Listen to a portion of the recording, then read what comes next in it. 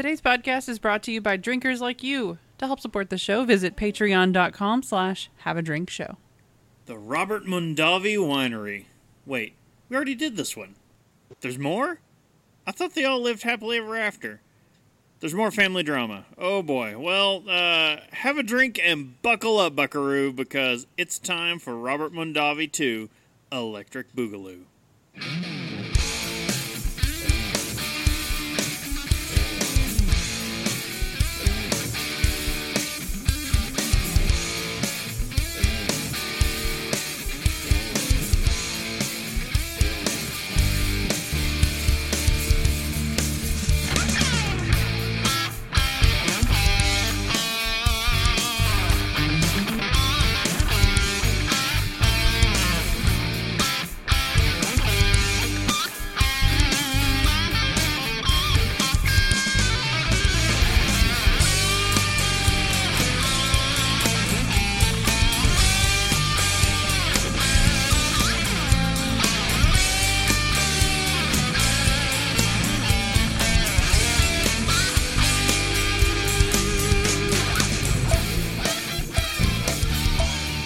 Welcome to Have a Drink, the show where you learn along with us about what you drink. I'm Brittany Lee Walker.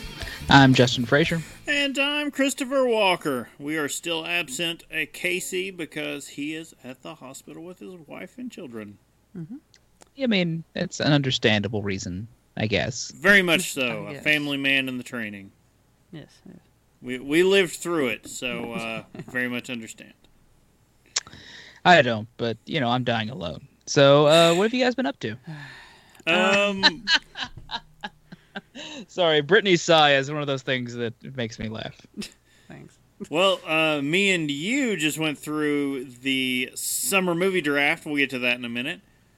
But otherwise, I had work down in Cynthiana this week. And as many people will or may recognize that name, Cynthiana, Kentucky is the hometown of Robert Kirkman. It's where The Walking Dead starts. Yes, it is where the first, if you're a fan of the TV series, as most people are, it's where the first episode takes place, is Cynthiana, Kentucky. It's a long horse ride to Georgia.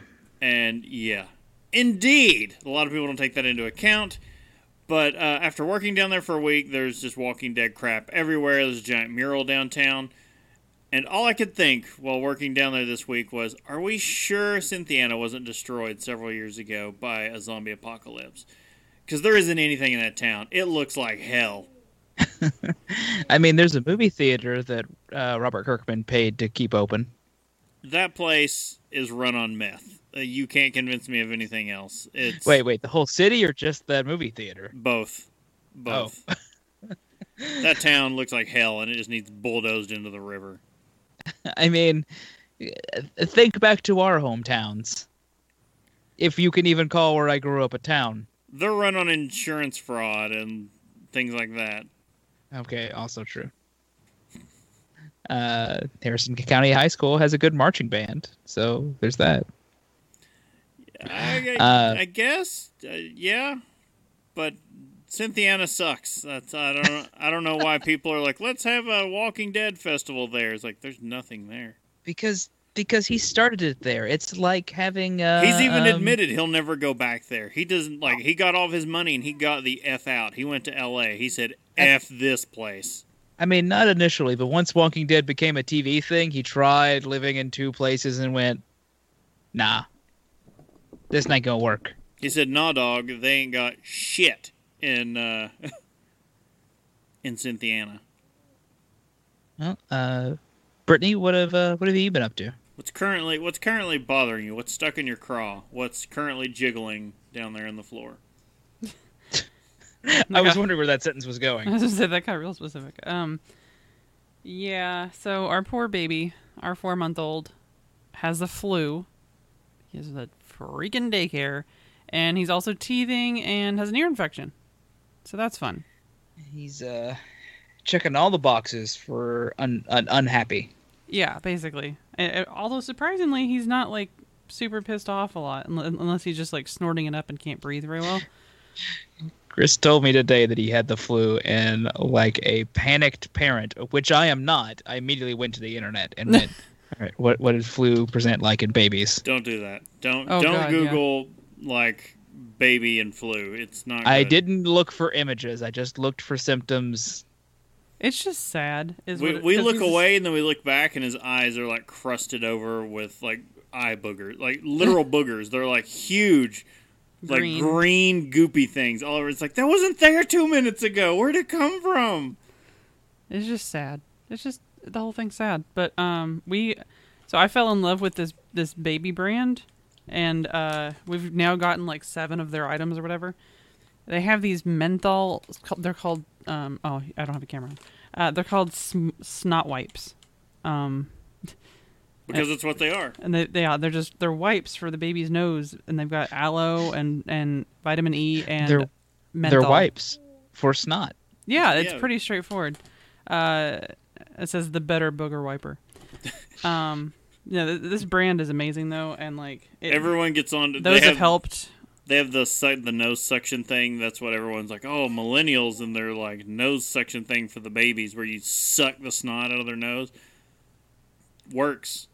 It works. There's a filter too. You're not getting snot in your mouth. There's a little filter that'll catch anything before it flies up. That's right. You got the little. Yeah. It's the Frida baby. It's like you're trying to steal gasoline. Yeah. Exactly. You're siphoning snot out of your baby's nose, and it works. It was I said that and went, I wonder how people are going to know what I'm talking about, but I knew you two would. Except this is even better because on the gasoline you have a chance of it actually getting into your mouth. Like, this is not that way. I mean, we've all had moonshine. Well, in less sad news, me and Chris did the movie draft. That's basically been the biggest thing I've done this week. Announcements, yeah. Summer movie draft was a blast. We just did that like 2 hours ago. We had a lot of fun. We got a decent slate of movies. Decent. We're gonna perform. We're gonna perform okay. I think we're gonna do really well with this slate of movies. So why don't you go ahead and lay it on them? What we got? Do we remember what we got them for? I know one of the movies was an absolute steal. Let's see. We got Pet Sematary for 10. Yeah, Pet Sematary was. We could have probably cut it for less, but everyone was laughing because I outbid you, and then decided to just keep this as a running trend. So anytime you bid under $10, I immediately bid $10. I was like, please stop. I'm afraid of getting movies I don't want. Pet Sematary we did kind of want. Like, it was one that, like, okay, it'll be fine. It may perform okay. Yeah, for $10, Pet Sematary, I'm fine with that. John Lithgow being creepy main guy, doing the whole going way up there, huh? But after that, I had drank too much, so a lot of the numbers start to get fuzzier. We got Captain Marvel, Shazam, and Hotel Mumbai, which I know we got for $15 because it's the last amount of money we had, and we are the only one in the draft to spend all of their money. We spent all of our money, yes, but it was to just gobble something up at the end. And you're leaving one out. You're leaving a very key one out. Oh, that's right. I am leaving one out, which is Detective Pikachu, which I had told to a mutual friend of ours if we had not gotten, I was required to commit ritual suicide. Yes, so for those keeping track at home, we got both Captain Marvel movies, the DC and the Marvel version. We did. Huh? We're proud of that. The Shazam. Okay. Shazam is originally named Captain Marvel, but it requires. I can't get this speech down to 2 minutes, but our show is not called. It's not about comics. Yeah. No, I never mind. I knew. What I was waiting for. Yeah. Please don't, Bob. Please. So, how much did we get Captain Marvel for? Though it was a stupid sum of money. It was like under $30. I think. Yeah, it was like 26, 27. I think it was $27, something like that. Is what we got Captain Marvel for. So Jim in chat said that he's concerned about the Rotten Tomatoes score for. But I haven't heard anything bad from it from anybody that's seen it yet. It was higher, but it's at 79%. That's not bad. There's been a smear campaign of trolls trying to get its rating down. They were trying that even before it released, and they had to like reset the rating on it. So that doesn't worry me. The fact that it had an over $60 million Friday alone is just awesome. So it's tracking to do over 150 million this weekend, which gets us off to a pretty good start. We are technically in the lead right now. Yep. In that we have a movie. Yeah, We have a movie, and it has performed money. Yeah, critic rating is solid on it. User rating, I could. It's whatever. What matters in this race is the dollars coming in. Yeah. Ratings could be rated the worst movie ever. People are going to see it because it's rated the worst movie. People are shelling out money for it. That's what I want. We That's all I also care. got message that there may be something coming our way from one of our fellow draftees. We may have more to talk about with that later. Oh, yeah. There may be something on its way from Alaska. I wonder who and what that could be. Hot Beverages said, I have no time to see movies. neither do Preaching to the choir. I would I really do. I like. have scheduled my movie time for Tuesday this week. I would really like to go see the final installment in the How to Train Your Dragon series. I will not get to see it till it's on Yeah. on video. I may try to do a double feature on Tuesday. If I've not got anything else to do, I may try to go watch 2 movies back to back. We're just going to have to buy that, Because honestly. I don't have children, and I just do what I want. Rub it in. There's a bunch of things that we haven't got to see for a while that are now out to rent and the whatnot. So we're gonna have to do that. Yeah, Spider-Verse just came out on digital. Spider-Verse and Spider-Verse is Wreck-It so good. Ralph and- There are 2 movies I have to recommend to you guys. One is Enter the Spider-Verse. Mhm. Or Yeah. the second, I'd already told Chris, Death of Stalin. Oh yeah. Oh. Yeah. I wanted to see that anyway. I just had to be reminded. Oh yeah, that's a thing, and I need to watch it. Oh, it's so... I'm about halfway through. We had stuff come up, so I couldn't finish, but I'm like, oh, yes. It's a great dark comedy so far. All right. Well, we will be updating everyone as the movie draft goes week to week, and Speaking of the person who will do those announcements, I do want to kind of toss in a little thing here. Big Voice Jay, that usually does our movie draft minute, he's got an audiobook that he's recorded, and it's yolo420.com/relax. Oh, wow. If you got a free Audible thing, throw a credit his way. I'm sure something will have. The book is called Expel Negativity Away, going through your deepest thinking to help you become positive, become a happier person, and be the person you always wanted to be. In open parent, CBT, mindfulness, meditation, and hypnosis. I don't know if that's the book for me, but I'm willing to throw down free Audible money. I Well, want to check that out. I could just listen to Jay talk. That's the thing. know, I mean, I honestly could listen to him read the phone book, which is kind of what happens when I hit listen now on it, and I went, yeah, okay, no, I just want to hear you speak. Keep going. Say whatever you're saying, yeah. He's one of those voices. Yes. Indeed. So yeah, everyone check that out, and we'll try and make that link available. If you want to go find Big Voice Jay, the voice of the movie draft, to talk about or to read that book. So let's go ahead and scoot into some news. So this time of year, there's always something we have to talk about. And some people don't find it interesting, some people do, but we're going to cover it. This is the earnings roundup, is what we've decided to cobble as many of them together as we could, because we finally have all the final numbers in for 2018, and we can talk with slight authority about what happened last year and how some companies are looking in the beverage industry. So, Anheuser-Busch, AB InBev, their revenue is topping $54.6 billion with a B from 2018. AB InBev today reported global revenue of 4.8% to more than $54.6 billion, despite continued declines in the U.S. Nevertheless, global volume for the world's largest beer manufacturer grew 0.3% last year. So despite failing in the U.S., they are growing internationally. I mean, there are countries outside of the U.S. The devil, you say. In the U.S., AB reported that revenue declined 0.7% in 2018, despite revenue per hectoliter growing 1.9%. Company's sales to retailers and sales to wholesalers declined 2.6% and 2.7%, respectively. Those declines were in large part due to the company's faltering flagship lager brands. In 2018, Budweiser lost 35 basis points of market share, while Bud Light lost 85 basis points of share. Nevertheless, AB InBev CEO Carlos Brito told investors that analysts that the company's U.S. market share trends, which declined an estimated 40 BPS in 2018 and 20 BPS in Q4, were its best since 2012. He credited the I mean, okay, yeah. Yeah, that's one way. He credited the improvement market share trends to changes in the company's sales strategy and success of premium offerings such as Michelob Ultra, Bon and Viv Spiked Seltzer, and craft beer brands, as well as new products such as Michelob Ultra Pure Gold, Bud Light Orange, and Budweiser Reserve Series.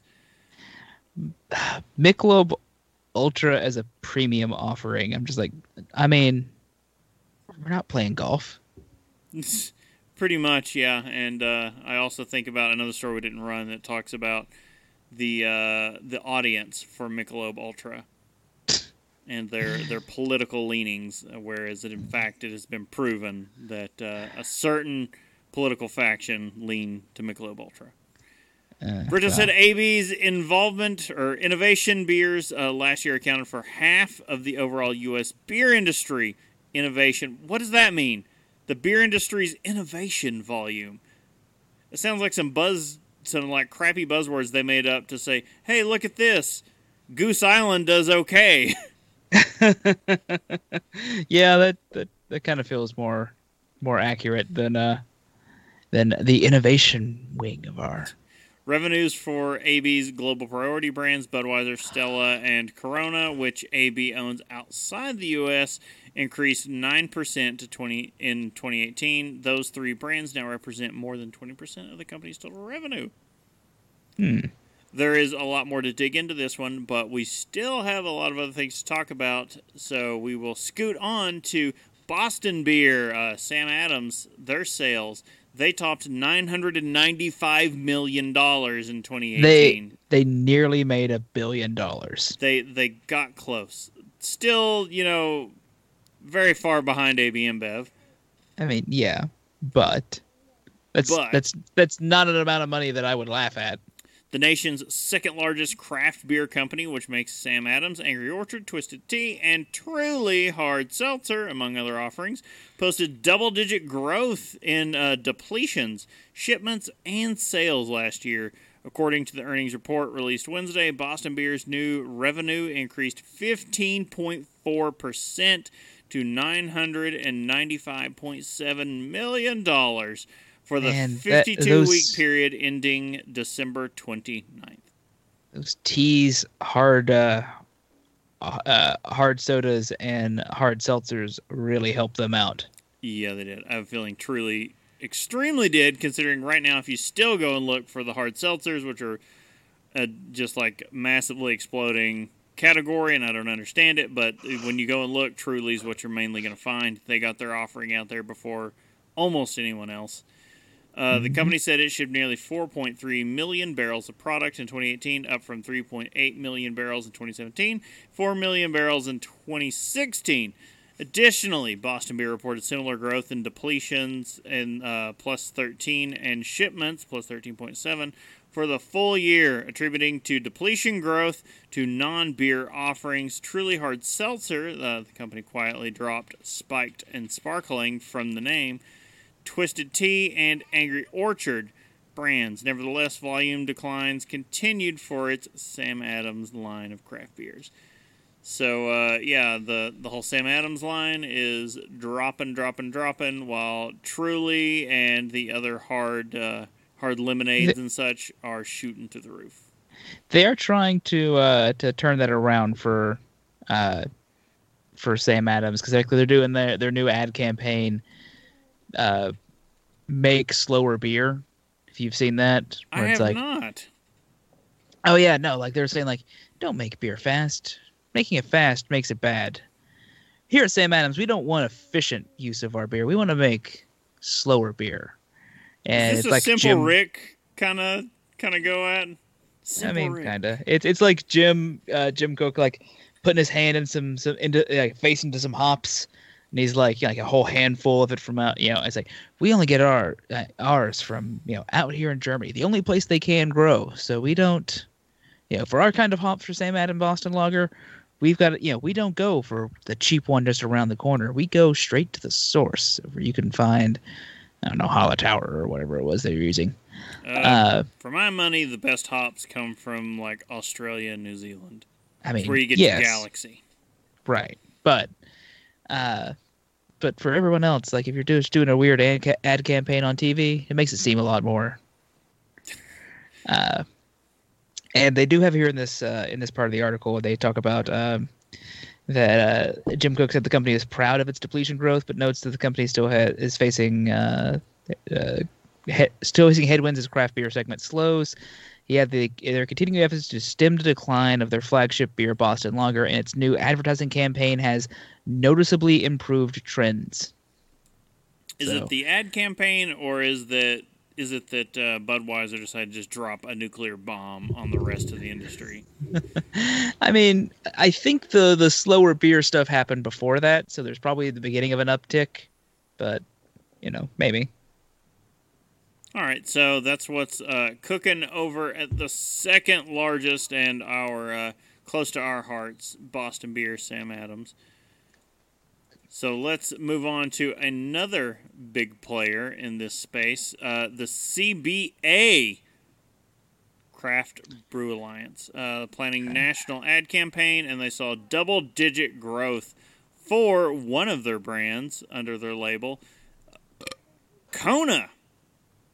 So, hoping to build the continued growth of its flagship Kona brewing portfolio, Craft Brew Alliance said it plans to increase sales of the Hawaiian-themed brand by double digits in 2019. That's important to keep in mind because a lot of people think that it's made in Hawaii while the company originally came from Hawaii, and some of the beer is brewed there. Pretty much none of it that comes stateside is actually brewed there. They make Hawaiian punch. I mean, I'd be fine with that. During Thursday's earnings call with investors, and analyst CEO Andy Thomas laid out the company's plans to hit the goal while also reflecting on a good 2018. As Brewbound, where we sourced this one, and I think all these stories, reported Wednesday, CBA released its full year and fourth quarter earnings, which were highlighted by 8% depletions growth for Kona products on the year. However, the company's net sales still declined 1%, $206.2 million, and total shipments dipped about 700 barrels to 747,600 barrels. On Thursday's call, Thomas said CBA's 2019 strategy is shaped by consumer research conducted last year, which he said provided the company and more contemporary view of the marketplace and drinkers. We believe beer is still a vibrant category, he said, and we believe consumers still love beer. But our reality is we live in a world of seemingly infinite drink choices. As a result, beer is no longer an unchallenged choice as it once was. You may hear a very talkative baby in the background, but it's extremely adorable and distracting. Yeah. So, according to Thomas, consumers are no longer satisfied by one brand, one style, one size. I do have to agree with him there. Like, even when it comes down to craft, that is not, like, you're not going to find anyone that is one brand, one style, one size. That is just not a thing anymore. So, I will say, like, they show a picture here of, like, the longboard lager and the big wave golden ale and a glass of beer there, and I'm like, they still look tasty right now. They do. That's when we did when we had the old video episodes. We did the Kona pack, and we all really liked it. We're like, no, this is pretty great. So, now, Craft Brew Alliance is some percentage owned by AB InBev. Yes, I'm not sure to what percentage. It's like but it's 25? not. It's not big, is it? It's not huge. It's not a controlling stake or anything like that. But they do have interest in it. But the CBA is Kona and Red Hook, Widmer Brothers. Widmer, yeah. Because they just shut down the Widmer Brothers original I don't know if it's original, but it was like the home base tap room and restaurant. 31.3% is what Anheuser-Busch owns. I just found out too. I had to look that up. Oh, and they also have Omission Beer, which is the one who does that gluten-free, I believe. And then the gluten-free that's not gluten-y. I know, right? Like the only other one. Well, and then New Belgium has like one. Right. And then Square Mile Cider. But yeah, things looking up. Out of all their brands, at least for Kona, and out of all their brands, I got to say, yeah, that's, if, I was going to see one of them do good, that's a good one, because we've had some of those beers, and they were pretty tasty. They were. It's a good way to bring in new drinkers. Support that all the way. So, from a lot of these stories, I think what you take away is things beer-wise not looking the best, but for those companies in general, they have found a way to pivot, and for right now, they're standing on hard seltzer. Yeah, that's the trend right now. So it's going to make some money from it that way, which sure. But let's hope she holds, and let's move on into our topic. We're not that drunk, cheeky bastards! We're not that drunk! We're not that drunk! We're not that drunk! The Tower of Cans next to me says that's a lie. One of mine fell when I had to go get some food. Well, we're back with the Robert Mondavi Winery. As we discussed leading up to the founding of the Robert Mondavi Winery a few weeks back, this week it's time to focus on the business and its growth. When last we met our heroes, Peter Mondavi and Robert Mondavi had split their work on Krug Winery in California, due in large part to a clashing of personalities. In the beginning, Robert Mondavi Winery, there was a heavy rush to get producing a product. Robert received very little in the way of severance when he left the employ of his family Krug Winery. Even though he was still allowed to live in the family estate, he was required to pay his own utilities and his own membership to the country clubs. His priority in those early months was to get the making and sales of wine quickly. From groundbreaking to the first grape harvest, he wanted to do it in 2 to 3 months. That's not nearly enough time. Well, there were some odd deals made in that first year. One of Robert's friends allowed him to bring samples to the Krug Winery lab for testing, and the Krug Winery even crushed the grapes for Robert Mondavi's winery and sold it yeast, bottles, and labels. The Robert Mondavi Winery also used Krug's bottling machine free of charge. In that first year, Mondavi crushed 490 tons of grapes, to the surprise of others in the valley. Whew. I mean, he did just come from a fairly successful winery. He may have known a little bit of what he was doing. May have had an inkling about it. Well, in just 4 years, the winery increased its crush 10 times. So that's a lot. They were competing in local competitions thanks largely to the winemaker Mike Gergich. Larry Gergich Gingrich. No Parks and Recs here? Okay, fine. Moving on. But Gergich saw the writing on the wall. The winery was built with a dynasty in mind, and he knew that Robert Mondavi's son, returning from college soon, that he would never be promoted or be welcomed as a shareholder in the business. In 1972, Gergich moved to the Chateau Montelena winery. No. Yes. I mean, fair enough. If that name sounds familiar, you may have seen the movie Bottle Shock, because it's the lead winery in the movie and one of the 2 winners of the most famous Judgment of France, where the wines from California and wines from France were pitted against each other at a taste-off, led by French wine experts. Sounds so hoity-toity. Just a little. When the American wine won an event, it was Gergich that placed at the top. Other winners from Stag's Leap was made by Warren Winiarski. and another previous winner for Robert Mondavi. Now, even though Mondavi's wines were not in the competition, it was understood in the valley that the winery had been the place where the two winning winemakers had honed their skills. Every winery in California and Napa Valley, specifically, however, gained in the heightened profile of American wines because, it's, the general assumption, I guess, at the time was, if it's not French, why am I drinking it? Yeah. Mondavi was constantly looking for ways to exploit the general direction of the wine world in his favor. Sauvignon Blanc, at the time, had a bad reputation. Doing my best not to break into song right there. He was, however, using a method that gave it more of a French-like character. In France, the wine would be named Blanc Fume. In the U.S., he made his Sauvignon Blanc, but made up the name Fume Blanc. I mean, made up is kind of a generous term for that. Yeah, that's not really a big stretch. I don't think creativity was one of his strong suits, at least in naming. No. Well, in 1969, Mondavi had purchased a large stake in grapes that came to crush. The winery had around 1,000 tons of grapes, nearly twice the amount they had crushed the year before, and no way to sell them. So they needed a new influx of cash to help them sell the juice. The new investor came from an odd partner, the brewing industry.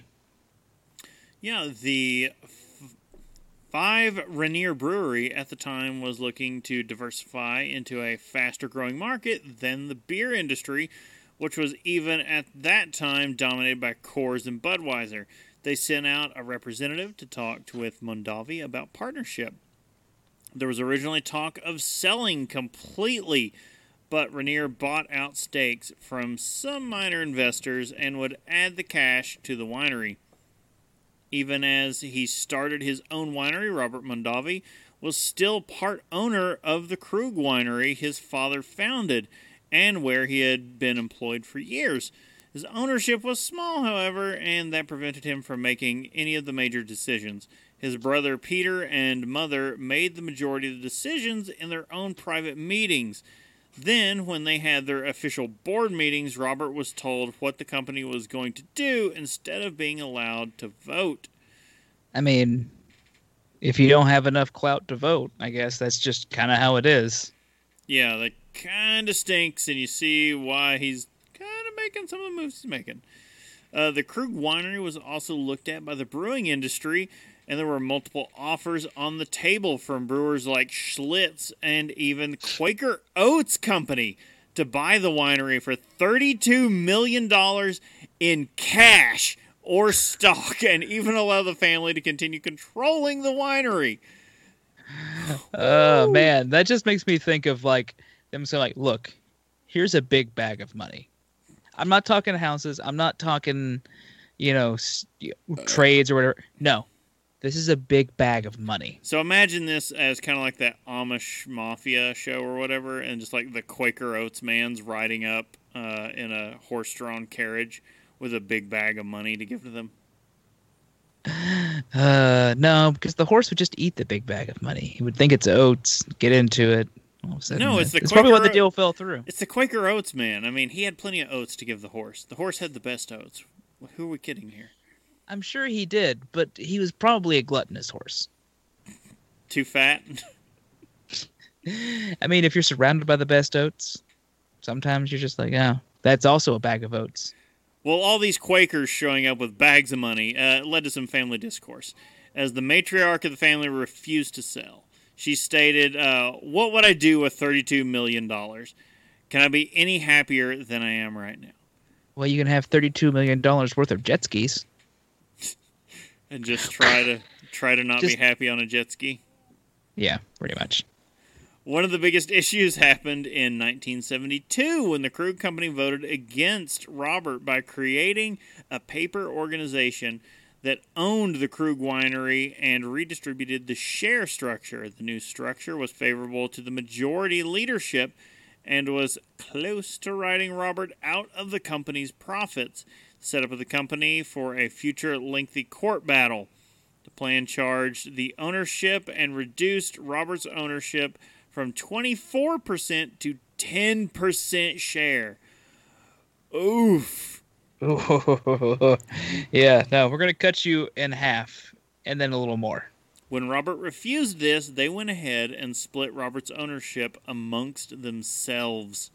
Yeah, that might not have been the best idea. No, something deep inside me thinks they came to regret that move.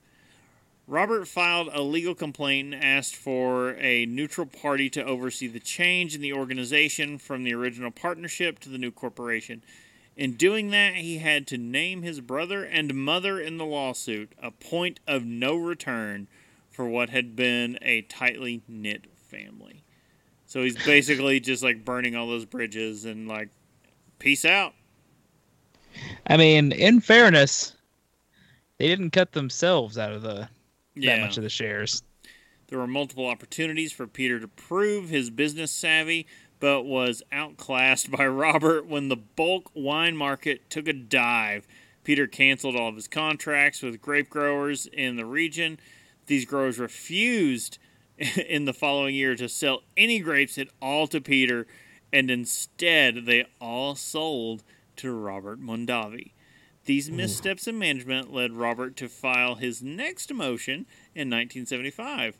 Robert's lawyers made a motion for a scorched earth approach.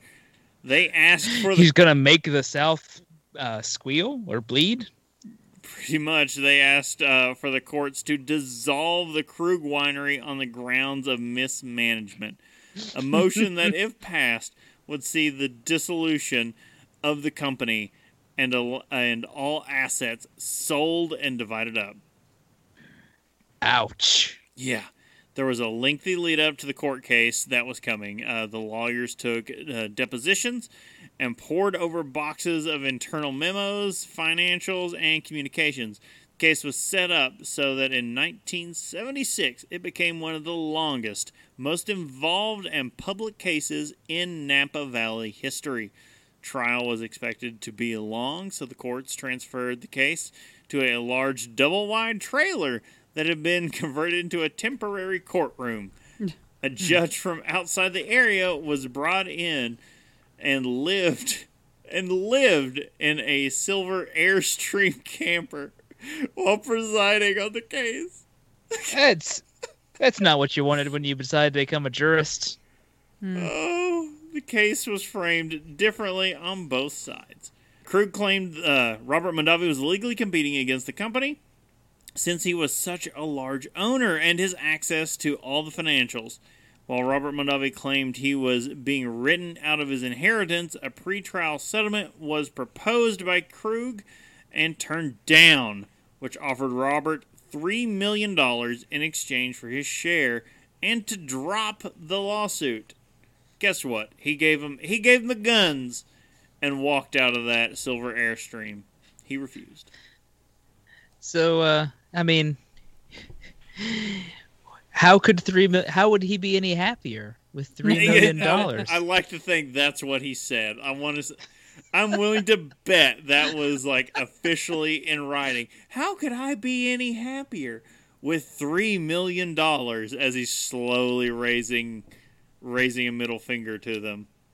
No, he's slowly raising a glass of his own wine. Taking a long, deep just sip. like, up yours, Mom. Jeez.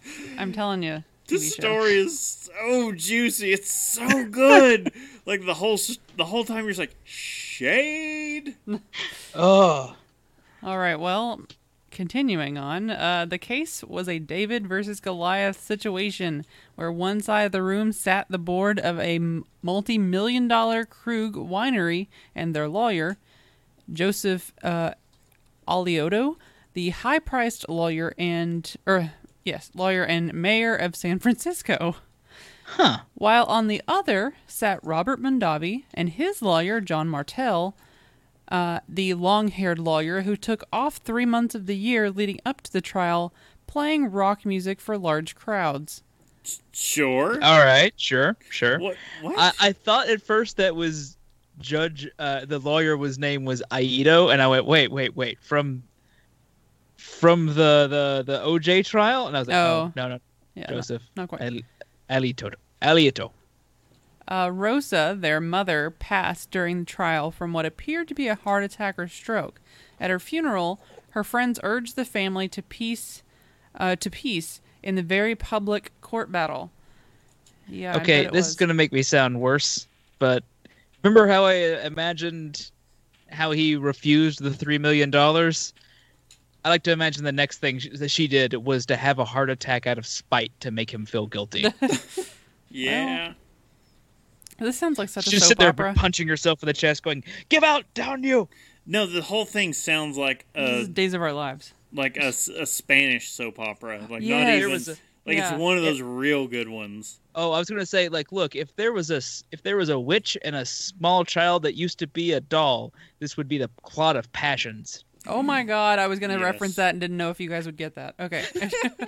I tried explaining Passions to someone recently because my mom used to watch that, and I'm like, okay, look, there's a soap opera that made absolutely no sense, and apparently it was a spinoff to Bewitched. Really? What? Oh, because Tabitha. Tabitha was Tabitha was- from Bewitched, the little girl that, like, Yeah. It was the weirdest, dumbest, like train wreck of a show. Like you. and couldn't- I'm just like, saying you the couldn't people look who away. made that show should have made this story. Mm. They didn't have to make it. It exists already. It could still be done. They could still do it. Well, the antics and childishness of the case did not stop with the family. Alioto had a tendency to invade the opposing lawyer's space, walking behind him to read court documents over his shoulder at the trial, even though Martel asked the judge to make him stop. He still did it. And it just sounds so petty when you phrase it like that. Yeah. It's like, Judge, make him stop. Mommy's touching me. Okay, once when he was doing this, Martel acted like he didn't know he was there and spun around quickly in his chair, driving his elbow into the stomach of Alioto, who smiled without missing a beat, his stomach muscles hard as a car door.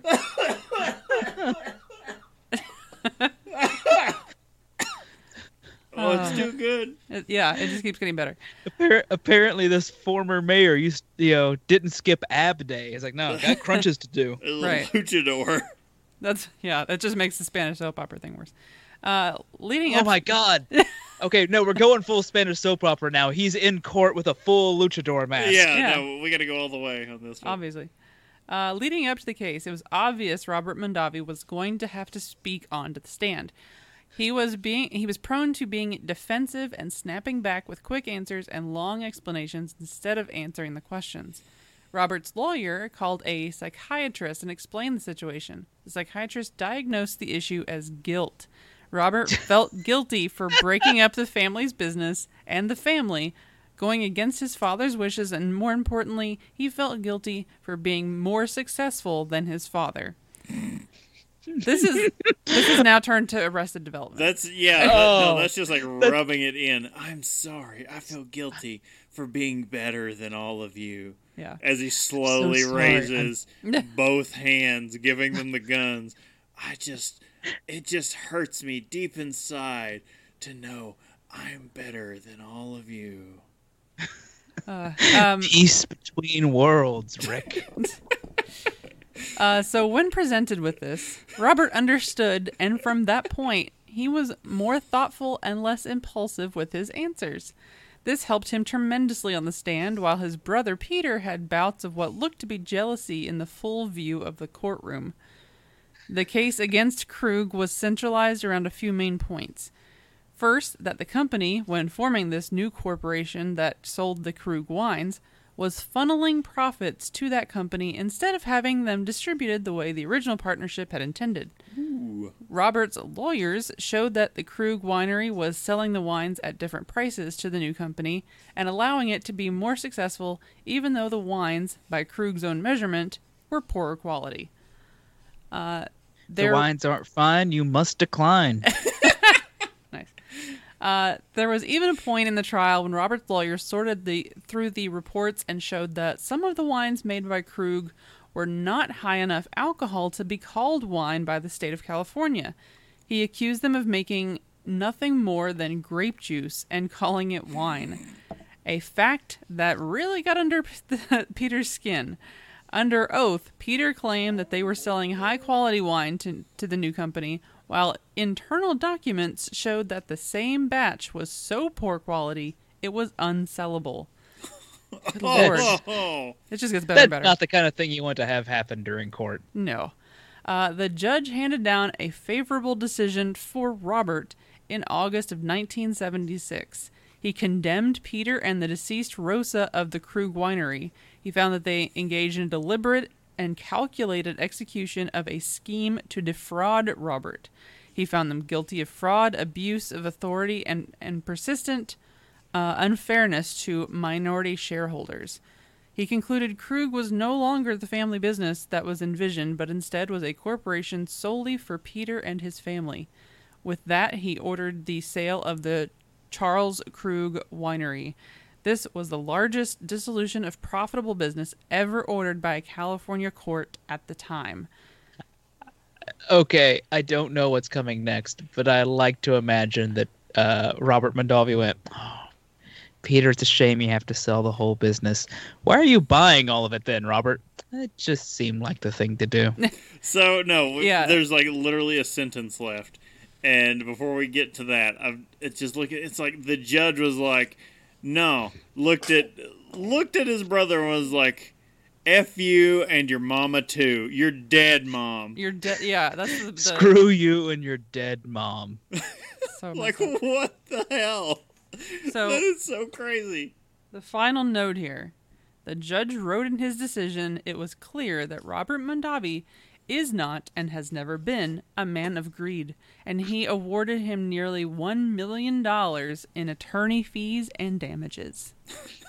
So not only do you have to sell your business, but you got to pay the brother that left the business $1 million in 1970s money. Yeah, the brother that somehow convinced a judge to say F you and your dead mama too. Wow. Oh, This wow. story is so good. How has AMC or nobody like gobbled up these rights Man, and crafted? I think I said it last time. Can you picture Robert Mondavi as played by John Hamm, just looking, going, the carousel takes you to where you want to be.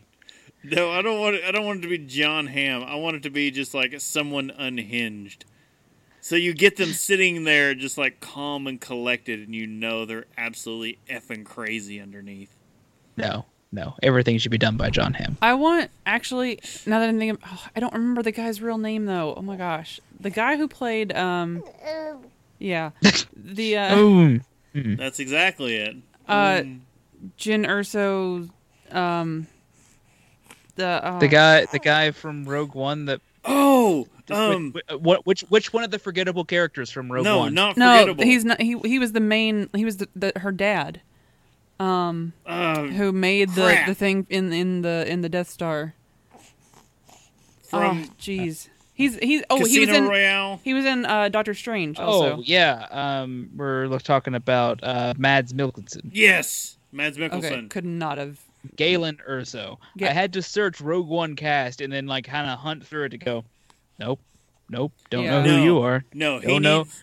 If he would play Robert, like he's really good at that, like kind of, I don't know, sketchy, but like Look, suave. all I know is if he was the character in that, he would somehow bleed from the eye. Yeah, that's just how it works. I don't know. Did you see him in what was it, Valhalla Rising? Did he bleed from the eye? No, he did not. Don't you lie to me. That's what he does in every movie. He doesn't bleed from the eye. It's just like a really jacked up movie. Like, oh, Valhalla Rising. I can't get over that movie. It is so messed up. He's like a slave and he gets taken by Vikings and they get lost at sea and there's just, oh, it's so good. So good. All right. All right. Well, I Just- guess that's all we're going to talk about Robert Mondavi. I think we're done. I think we've wrapped it all up, We right? could talk more about Mads Mikkelsen, couldn't we? I mean, maybe. No, but we are no, not I done I with- feel like there's actually unfinished business. We need to finish Robert Mondavi in its So- whole story. Indeed, Robert Mondavi, the story is not done there. This is merely the end of one of the big lawsuits, and the Mondavi series that we have been slowly working on will continue. Talking with Casey earlier, I think he mentioned we could do 2 to 5 more episodes based on this, depending how we want to swing it. We may just keep it to 1 or 2 more episodes instead of dragging this thing out, and we'll just get to those juicy bits. But I love this story. It's so good. Well, I think it's time to talk about what we've been drinking. Drink with me, friend. It's a lot. Nobody's drinking wine. Brittany's not drinking anything. So, Justin, what have you been drinking? Well, we... Chris, I think me and you have both been in we got to get all of this Asheville beer out of our fridge. Yeah, the fridges are in a state of disrepair, so we gotta trim those down a bit. Let's just say there's a giant pile of stuff in my closet that is in a holding pattern. If you think of it as an airport around my refrigerator, most of the planes are stuck off to the side, unable to even get near the airfield. All right. Well, I have been drinking something from Asheville. It is the Trickster IPA from Green Man Brewing. It's an American IPA. Comes in at about 7% ABV.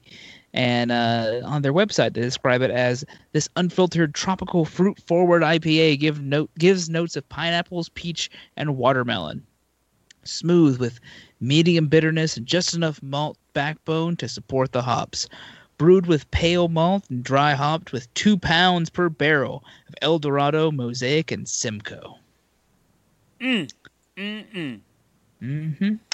I will say this is a maltier beer than I was expecting, because I was like, oh, it's going to be an IPA. I'm going to get all hops. Get a little bit of extra stuff in there. Getting a little bit more malt in there. It's got a bit of dankness and a little bit of tannin flavors is what I was picking up.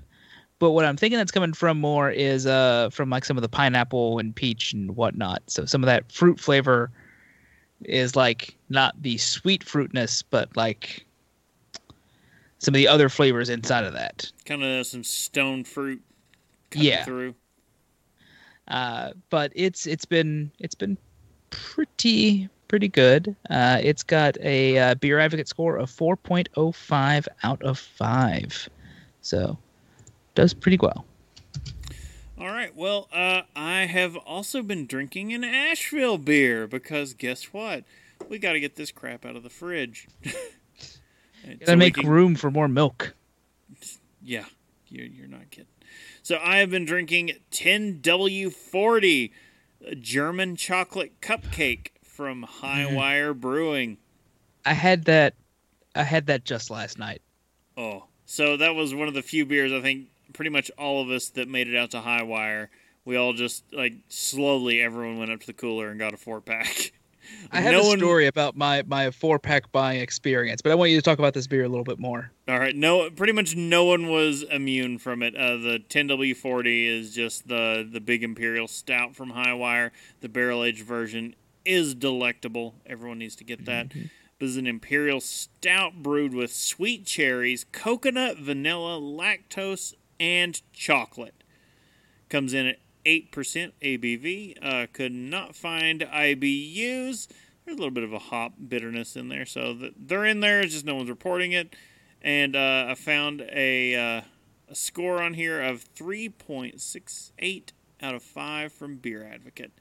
Not rating the highest, and I can't agree with that. It's kind of lacking something. Some of those flavors don't really carry through. It could be because of age. That was one thing I just checked. It was into January that this beer released. So this is a big stout that had been sitting for probably a month plus by the time we were able to purchase it. Yeah, that may be part of it. Maybe the other part, though, is just it's more chocolate than... Yeah, the chocolate kind of overrides all the other stuff. Just like that huge blast of chocolate. It's like, maybe dial it back and you'll detect some coconut and vanilla. So when we were in Asheville, I went to go buy a 6-pack of this, or a 4-pack rather, and I'm standing in the bizarre orderly lines that are everywhere in Asheville breweries, Um, and Yeah, that is very strange at Highwire. It's not the it wasn't the usual like you walk up to a bar and there's just a mess of people around. wasn't screaming. just Highwire. Everywhere had that kind of line. Highwires was just the longest. Yeah, the lines stretched. Highwire's stretched out the door. But everyone just making a nice orderly line up to, one point instead of everyone spreading out and just yelling at the bartenders. It was odd to see. But I'm standing in line and someone looks over at me and goes, "Wait, are you going up to buy more beer with a 4-pack of beer in your hand?" I was like, "This is for later, and I need to close out my tab." And they're like, "Oh, well, does it really taste like German chocolate cake?" And I was like, "I mean, it's a stout and it's chocolatey. It's fairly decadent, but maybe not exactly like German chocolate cake." But I do enjoy that particular beer. Although I had someone needing to make cake out of a beer, using beer as an ingredient in cake making. All right. And they had previously used Guinness, but they were like, "Yeah, I just want to make a chocolate cake." And I went, "Have I got the beer for you?" So I ran by my place, picked up a can for it, and handed it to them. They're like, "Oh, okay." That cake turned out real good. So I would like to thank the beer for that. That pretty much does it for today's show. Yeah, I think we're coming up on the end of it. Well, don't forget, you can subscribe and get some great resources at haveadrinkshow.com. You can also follow us on at Have a Drink Show on social media and twitch.tv. You can also tell us your favorite drink, ask a question, or just leave some general feedback. You can use the email address feedback@haveadrinkshow.com. You can also use the feedback page on the website. Or any way you want to kind of shout at us. Facebook, Twitter. I mean, smoke signals. I haven't seen any in a while, but it's been winter. It's been. We man the tops of the mountains waiting. Mm-hmm. All right, yeah. All joking fun aside, guys, I'd like to remind everyone to please drink responsibly. And I guess I'm taking over for the rest of this. So you can check out our next episode next Saturday, maybe, possibly, we don't know. And remember to check out patreon.com/haveadrinkshow. Once again, this is all screwed up. You're Chris Walker. I'm Justin Frazier, and Brittany Walker seems to have had a baby emergency. They tend to happen. All right. See you guys next time. See you guys later. Bye. Bye.